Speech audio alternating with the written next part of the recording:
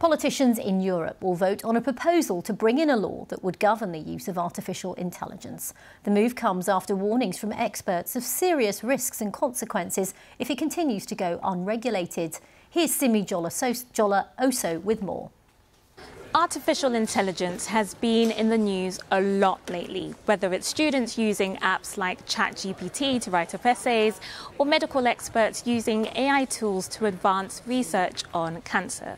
But then there are also those AI-generated photos, videos and music making the rounds, and those have sparked concerns around copyright and also around the spread of disinformation. So lawmakers, specifically in Europe, have decided to do something about it, introducing the Artificial Intelligence Act.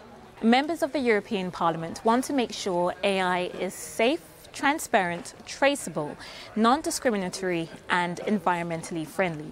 And if approved, it will be the first of its kind in the world.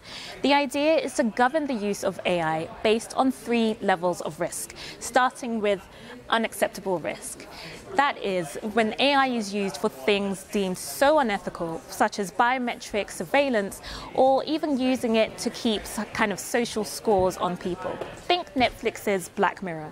Next is high risk, so things that might cause harm to people's health, harm to the environment, or affect people's fundamental rights. For example, an AI tool that scans CVs in order to rank job applicants, which is fine, as long as it abides by certain rules. For example, it doesn't discriminate against applicants based on their race, age, or gender. Next are AI apps and tools that aren't banned and don't pose any high risk. So when will this AI Act become law? Well, it might still take some time. The European Parliament are set to vote on the current draft in June, and even then, it will only become law once both the European Parliament and the European Council have agreed on it.